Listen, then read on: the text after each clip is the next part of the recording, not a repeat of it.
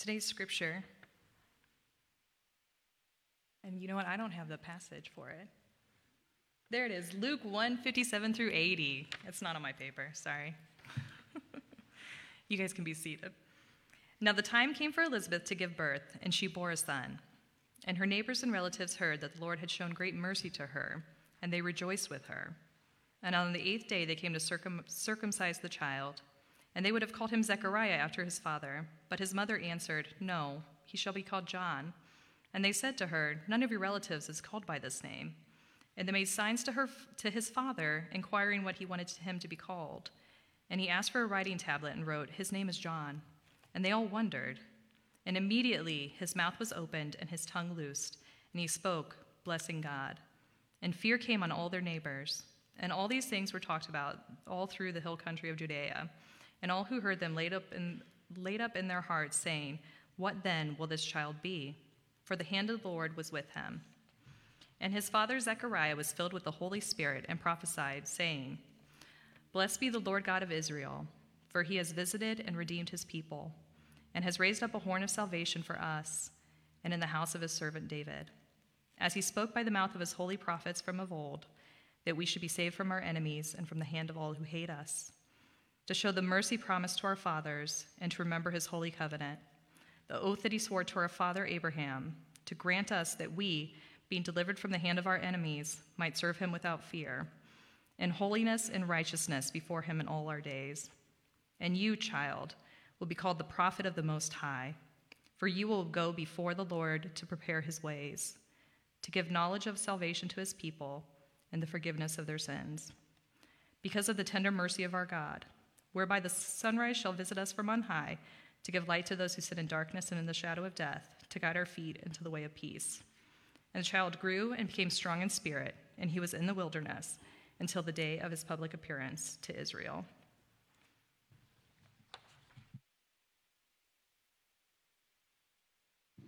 Thanks for reading that, Jamie. Well, I just want to say thanks to everyone who came out yesterday for Christmas in the Heights. It was cold and it was wet, but it was fun, right? It was a good time just to be out in our community, to partner with our neighbors here on the block, to bless our neighborhood and to bless the block together, which is what we're called to do. Hey, it is Christmas movie season, right? You still have a week left to binge your favorite Christmas movies, whether they are cheesy, whether they are heartfelt. It is the season where, for some reason or another, we turn on those movies and we experience the magic of Christmas, right? Now, in a lot of the movies, there is this common theme, right? There's the character who doesn't believe in Christmas anymore. Whether that's the Scrooge character or the Grinch character, there's usually someone who doesn't believe in what everyone else is feeling, what everyone else is seeing with the season. And usually, oftentimes, the plot line is about convincing them to believe, right? Convincing them to see and believe what everyone else is feeling.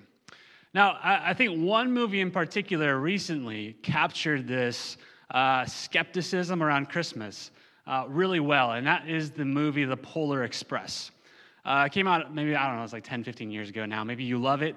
It's got Josh Groban singing music, so like, how can you say no to that? It's just it's a movie that moves you.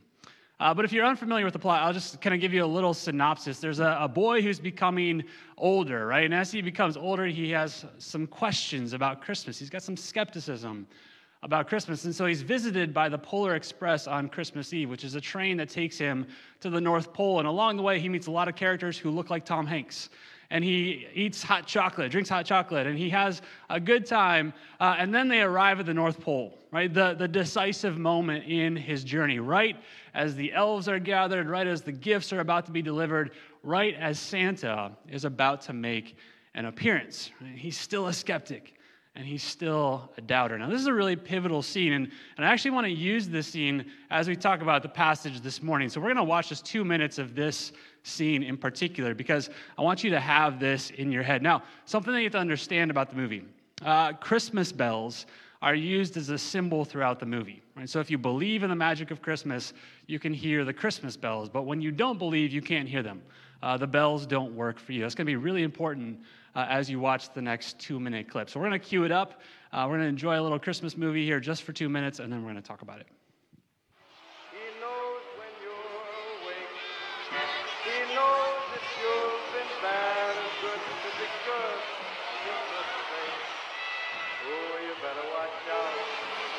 not sigh, better not pout, I'm telling you why. Santa Claus is coming to town.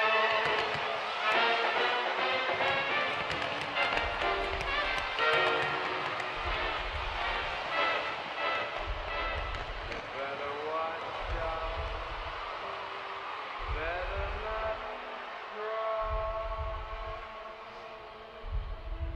better not pout, I'm telling you why. Santa Claus is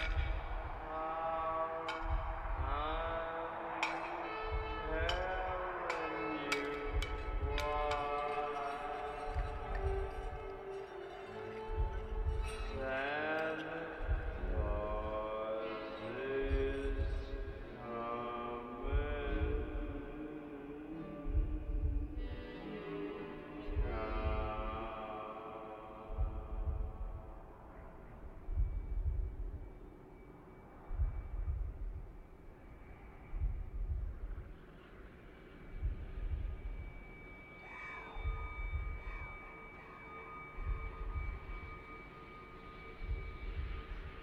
Okay. Okay. I believe. I believe.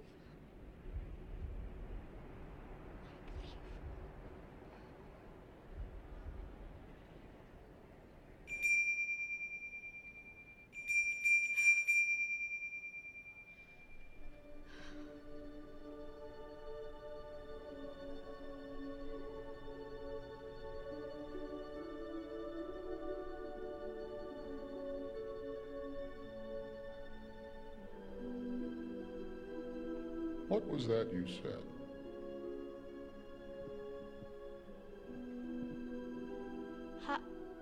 I believe.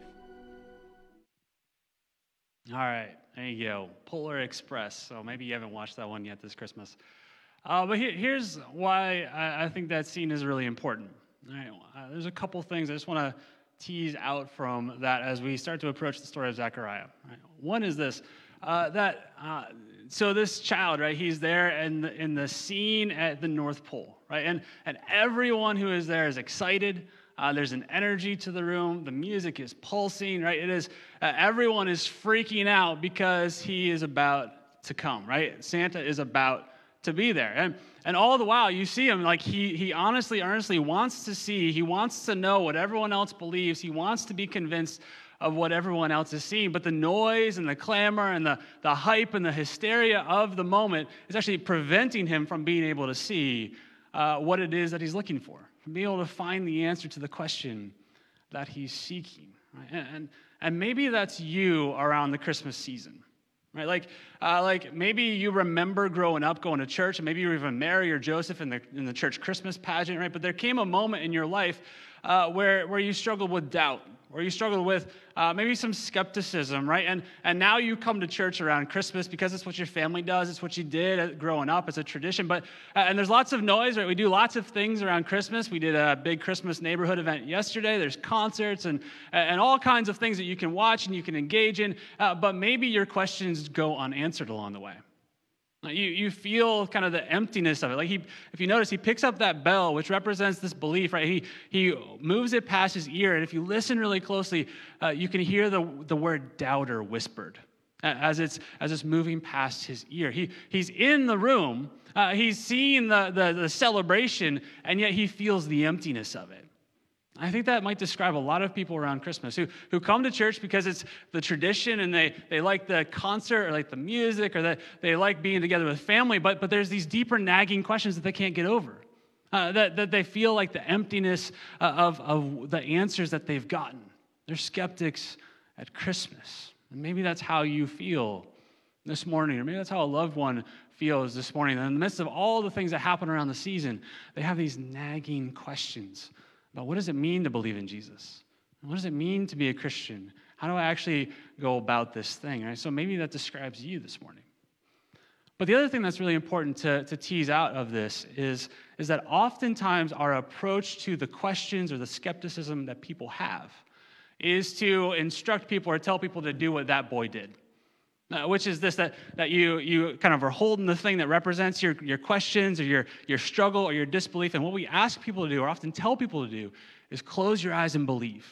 Right? If you just believe in these things, if you just pray this prayer, if you just believe in these couple things and you have to convince yourself and tell yourself and feel it deep in your heart, then you will see it. Right? We have sort of a blind faith kind of mentality that says all you have to do is just close your eyes and believe, and then you'll see. You'll make sense of Jesus. You'll make sense of the forgiveness, of the freedom that he offers you. And all the while, you notice it took him 3 times. He's convincing himself. He says, okay, I want to believe these things. I believe. And then the second time is a question. I believe.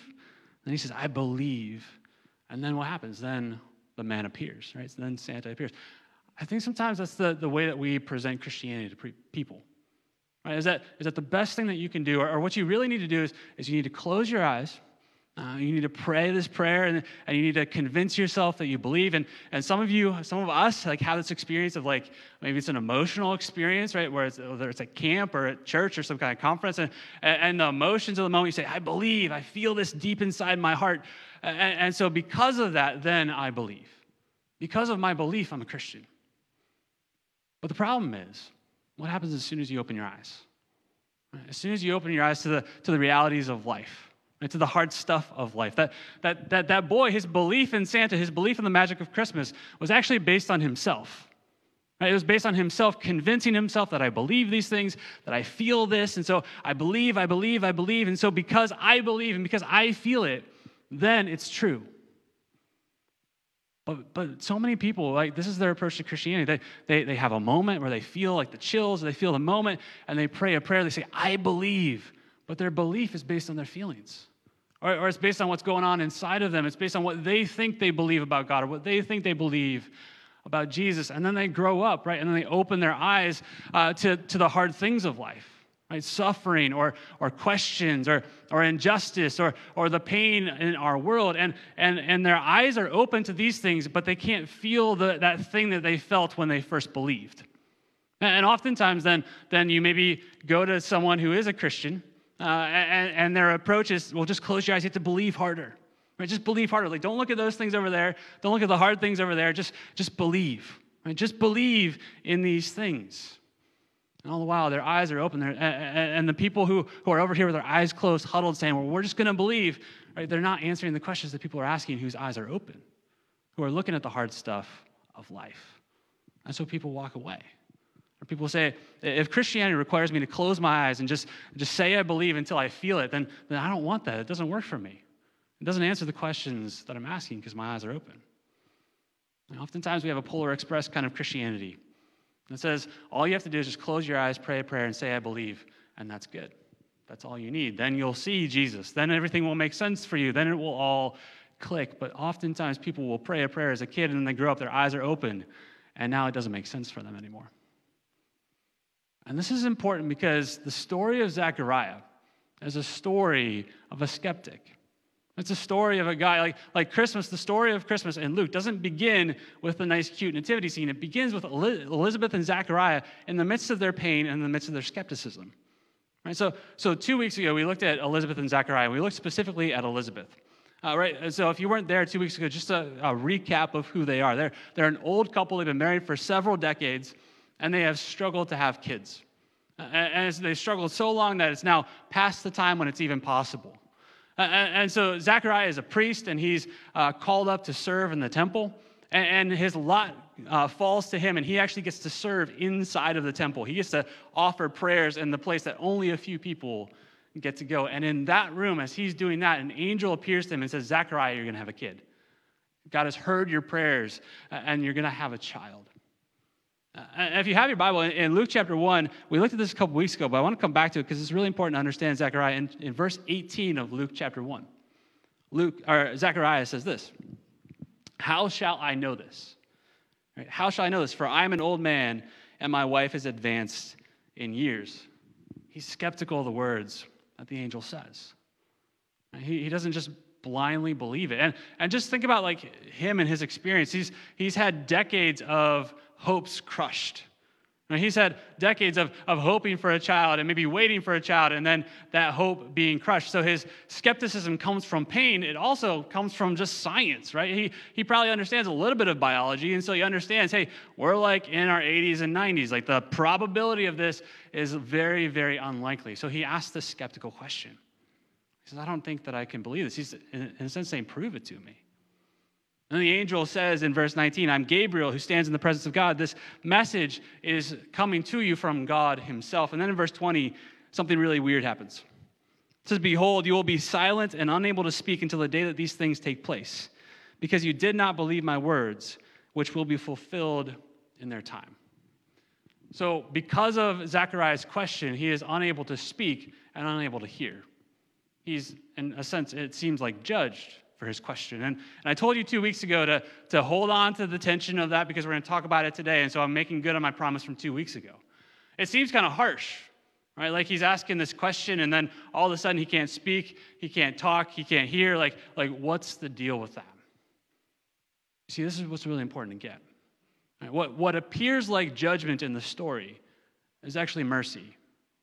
What appears like judgment is actually mercy, and here's why. So Zechariah, as the priest, he's in the holy temple, right? And in order to go in there, you had to go through a lot of ritual cleansings. You had to make sure that you were sinless. You had to make sure that you weren't bringing any lying or deceit or anything in your heart. You couldn't bring it into that space. And so he would have gone through all these things to make sure that he confessed things and he was clean so that he could be in that space. In fact, it was so important that in the book of Exodus, it describes this process. And in fact, the priest had to wear this robe that had bells on the bottom of it, so that every time that the priest moved inside the temple, he was the only one in there, you could hear it on the outside. And so if the bells stopped ringing, it was a problem, right? That maybe Zechariah had missed a sin. Maybe he had lied to us about a couple of things. And Luke, in fact, points to this in verse 21. He says, while this is happening, people are anxious outside, because something is not quite right. They're concerned that Zechariah has maybe been struck dead inside the holy temple. Which means this. Zechariah asks his question, and he's not struck dead. Right? So the question is not perceived as sin. It's not perceived as somehow an offense against God. So then what is it? What is going on with this you can't hear and you can't speak? You see, what does that leave Zechariah? It leaves his eyes. In a sense, what Gabriel is saying is, I want you to watch and wonder at what God is about to do. Gabriel says, you're going to see these things fulfilled. And so in a sense, Gabriel is putting Zechariah in a position where the only thing that he can do for 9 months is watch and wonder at what God is going to do in his life. It's not a blind faith to say, Gabriel doesn't come to him and say, hey, just hear me again, believe it again, and then you'll see it. He says, okay, you want proof? Like, you can't speak, you can't hear. All you're going to be able to do is watch what God's going to do. See, and this is so important to get. Because Polar Express Christianity says, close your eyes and believe it until you feel it. But biblical Christianity isn't about that. Biblical Christianity is about what God has done in Jesus, how God has revealed himself to us in Jesus. And so the invitation throughout all the stories of Jesus is to see and believe. Not to close your eyes until you feel it, not to close your eyes until all your questions go away, but to open your eyes and to see who Jesus is. This is why the whole story of Christmas is about God coming to us in Jesus in a way that you and I can understand. The way that you and I can see. It's like the man behind the curtain has now come to us, and we can see him and experience him and know him. God is erasing any questions and says, if you want to know who I am, here I am. Open your eyes and see. In fact, this is how Luke began his gospel. If you remember, a couple weeks ago, we looked at Luke 1, verses 1 through 4. Luke says this, many have undertaken to tell this story. Many have tried to tell you this story of the things that have been accomplished among us. That God has done something in history that everyone could see. God has revealed himself in Jesus. And he says this, that those who from the beginning were eyewitnesses and ministers of the word have delivered them to us. So I want you to see these things, my friend Theophilus, so you might have certainty in what you believe. See, Christianity is not based on your belief. It's not based on whether you feel it. It's not even based on whether or not you pray a prayer or not. Whether you have one of those moments where you just close your eyes and say, I believe, I believe, I believe, I believe. That's not what Christianity is. Christianity is about God revealing himself to us in Jesus. Seeing and then believing in who he is. Right? When the followers of Jesus told the story about Jesus, they didn't invite everyone to close their eyes until they felt something. They said, look at history. Look at who Jesus is. Let me show you the evidence of who he is. And in light of that, as your eyes are open, then believe in who he is. You see, this is really important because the danger of closing your eyes and saying, I believe, right? And that's why I know I'm a Christian, is that you're basing that on yourself. Right? And that God is just an idea. And if God is just an idea, then he can be whatever you want. He can teach whatever you want. And oftentimes when God is just an idea that I close my eyes and I believe in, he always agrees with me. Right? He always agrees with me on all the issues. And any place that I think he might disagree with me on, I just don't talk to him. Right? But if God has revealed himself in Jesus, if he has acted in history to come to us, now God is not an idea, God is a reality. God is a person. And if he is a person, he has a will. And he might disagree with me. And so this is why oftentimes we like kind of Polar Express Christianity or Polar Express spirituality, because it's just whatever I believe, whatever feels good. But if God disagrees with me, I don't want that. Right? But what Zechariah is realizing is that God wants to show him who he is. God has acted decisively in history. You can think about it this way. In Polar Express, right, you only hear the bells if you believe. Right? And so it's up to you to believe, to feel it in your heart. But what the story of Jesus is God has, in a sense, rung a resounding gong in history. Right? When Jesus came to earth and he lived among us and then died for us, it is God ringing a bell in all of history. He says, if you want to know who I am, if you want to understand who I am, it's not about you closing your eyes and just feeling something. It's about looking at Jesus. God has revealed himself so that you can know him. So becoming a Christian isn't about blind faith. It's about opening your eyes and seeing who he is. And so if you're a skeptic this morning, right, or maybe you have some struggle or some doubt, you resonate with Polar Express kid there this morning, I want to challenge you with something. All right, and that's this. That Jesus said if we want to know him, if we want to see who he is, right, all of the scriptures point to him. They all point to him, right? These accounts are by people who encountered Jesus, who then wrote it down, inspired by the Holy Spirit to tell us who he is. And so if you're skeptical, or if you have doubts this morning, and you're just here because it's Christmas and it's the thing that you do, I want to challenge you to do this. For the next 30 days, you can start out the day after Christmas if you want. For the next 30 days, pick a gospel, Matthew, Mark, Luke, or John. They are written so that you could see and believe in who Jesus is. Every day, read a chapter. And every day, as you read this chapter, begin with this prayer. Jesus, I don't know if you're there, but show me who you are. I don't know, just try it. Jesus, I don't know who you are, but show me who you are. Right? What do you have to lose? Right? At the end of a month, go on with your life. But if in 30 days, right, you open up the Gospels and you're honestly seeking to see and believe in who Jesus is, you say, Jesus, show me who you are. He's going to show you who he is. Because God wants you to know him. It's not about blind faith. It's about seeing and believing in who Jesus is. And here's what you'll discover as you read the story. You'll discover the same thing that Zechariah discovers. You'll discover God's ability meeting your inability. God's ability meeting your inability. We read this morning the back half of Zechariah's story. In Luke chapter 1, starting in verse 57. He said 9 months of just watching in wonder at what God is doing. He can't hear, so no opinions. He can't speak, so no opinions from him. He's just watching and wondering. And then the baby is born. And everyone's clamoring. They're like, okay, what's the name going to be? And everyone is saying, hey, name him Zechariah, right? Name him after you, Zechariah, because he's your boy. You want him to know. Obviously, something special here happened. But what does Zechariah do? He says this, John is his name. Now, that's actually in the Greek that was written, and John comes first. The emphasis is that John is his name, and his name has already been decided. What Zechariah is saying is that it's not up to me to name the boy. God has already named the boy because it was God's ability that brought him about. Zechariah recognized, I had nothing to do with this. I didn't have the ability in myself to produce this child. God worked. He provided this child for me when I was unable to. And that is the story of Jesus played out in real time. That you and I are unable to produce anything good. We are unable to produce the goodness and the righteousness and the love and the justice and the forgiveness in ourselves. And so what does God do? God is able. He provides for us in Jesus.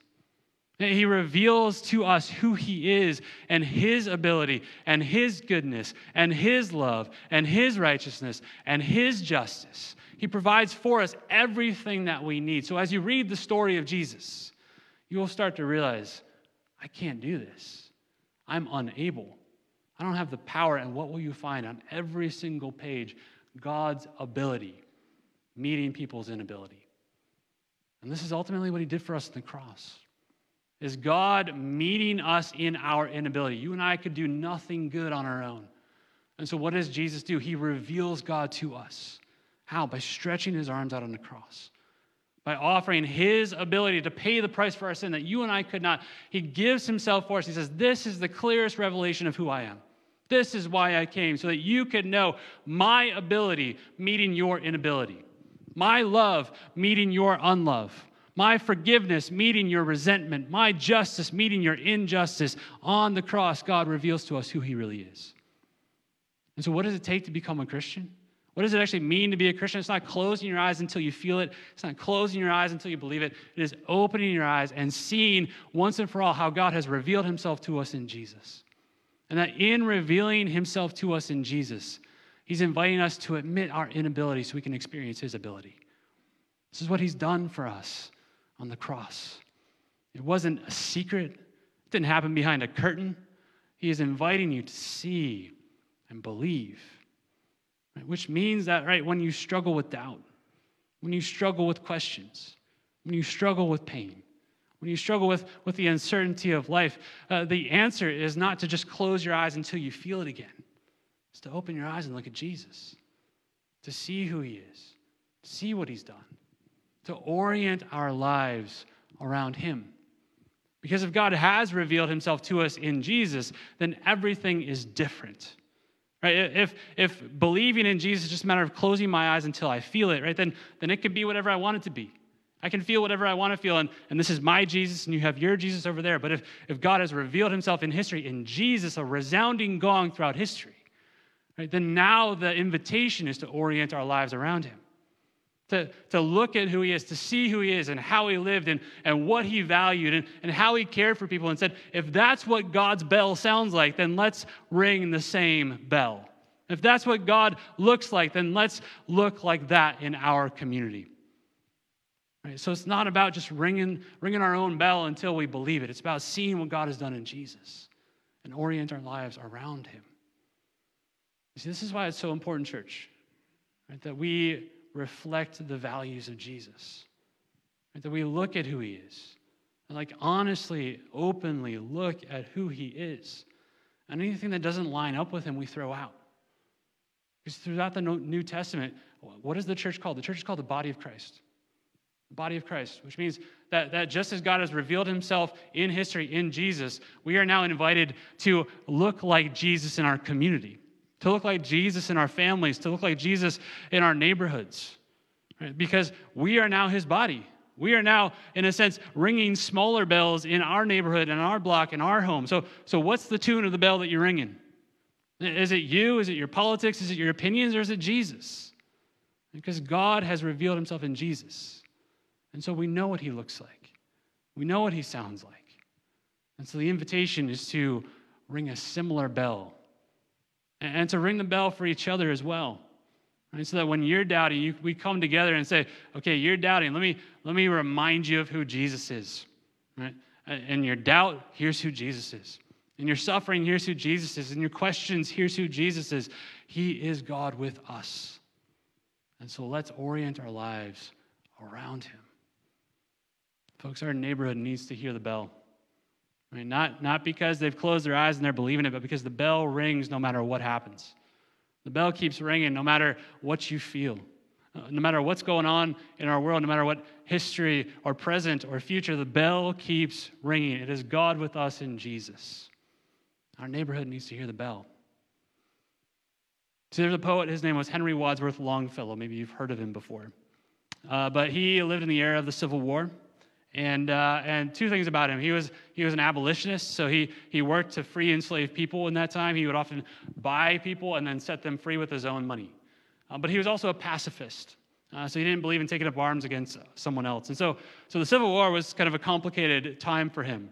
And in addition to that, his son enlisted in the war, and so his son disagreed with him on taking up arms, and so he went and enlisted. And Christmas came in the middle of this war, and he received news that his son was injured in the battle. And so Christmas Day that year was really hard for him. He wasn't feeling the bells, if you will. He wasn't feeling the magic of Christmas. He was feeling the weight and the pain and the suffering. And then on Christmas morning, as he woke up, he heard church bells. He heard bells ringing and resounding in spite of what he felt, in spite of his suffering and his pain. And so he wrote a poem called Christmas Bells. And it goes like this: I heard the bells on Christmas Day, their old familiar carols play, and wild and sweet the words repeat of peace on earth, goodwill to men. And he's saying God has come to us in history. And so the bells of the church community keep ringing. And they tell the truth, they tell the story of peace on earth, goodwill to men. But then he says this: then from each black, accursed mouth, the cannon thundered in the south. And with the sound, the carols drowned of peace on earth, goodwill to men.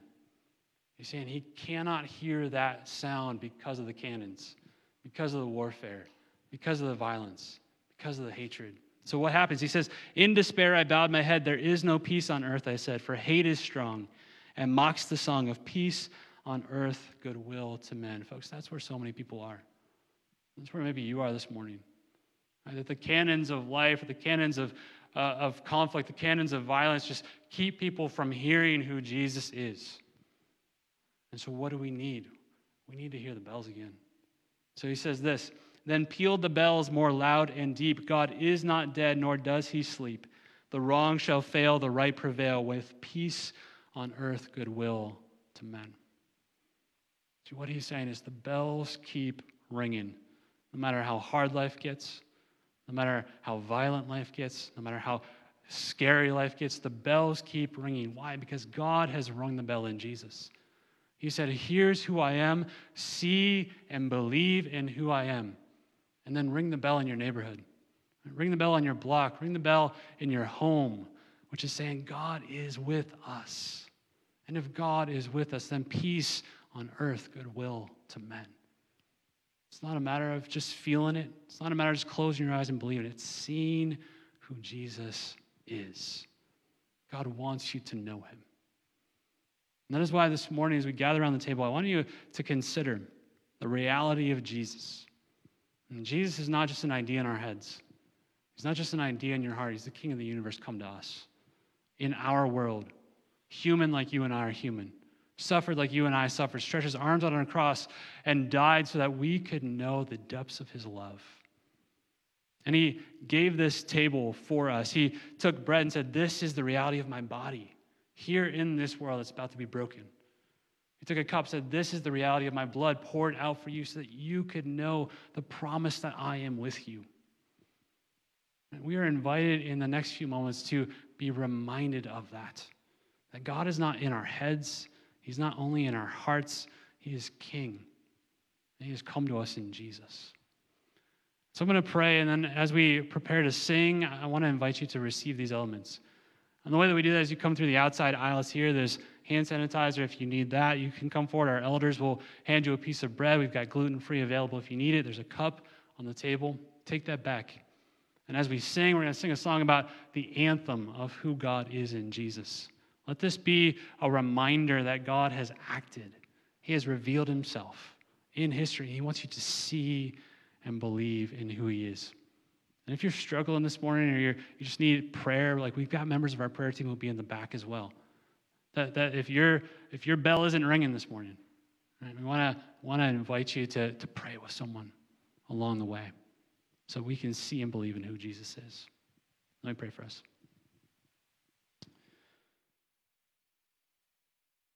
God, we thank you that you have revealed yourself to us, that you don't ask us to have blind faith, closing our eyes to the questions of the pain of our world until we feel it, but you show up in Jesus, you ring a resounding bell throughout all of history, and you invite us to see and believe and savor who you are. God, for the one who's here this morning who's like that kid who who's skeptical, who has questions and doubts and can't quite see you, would you show yourself to them?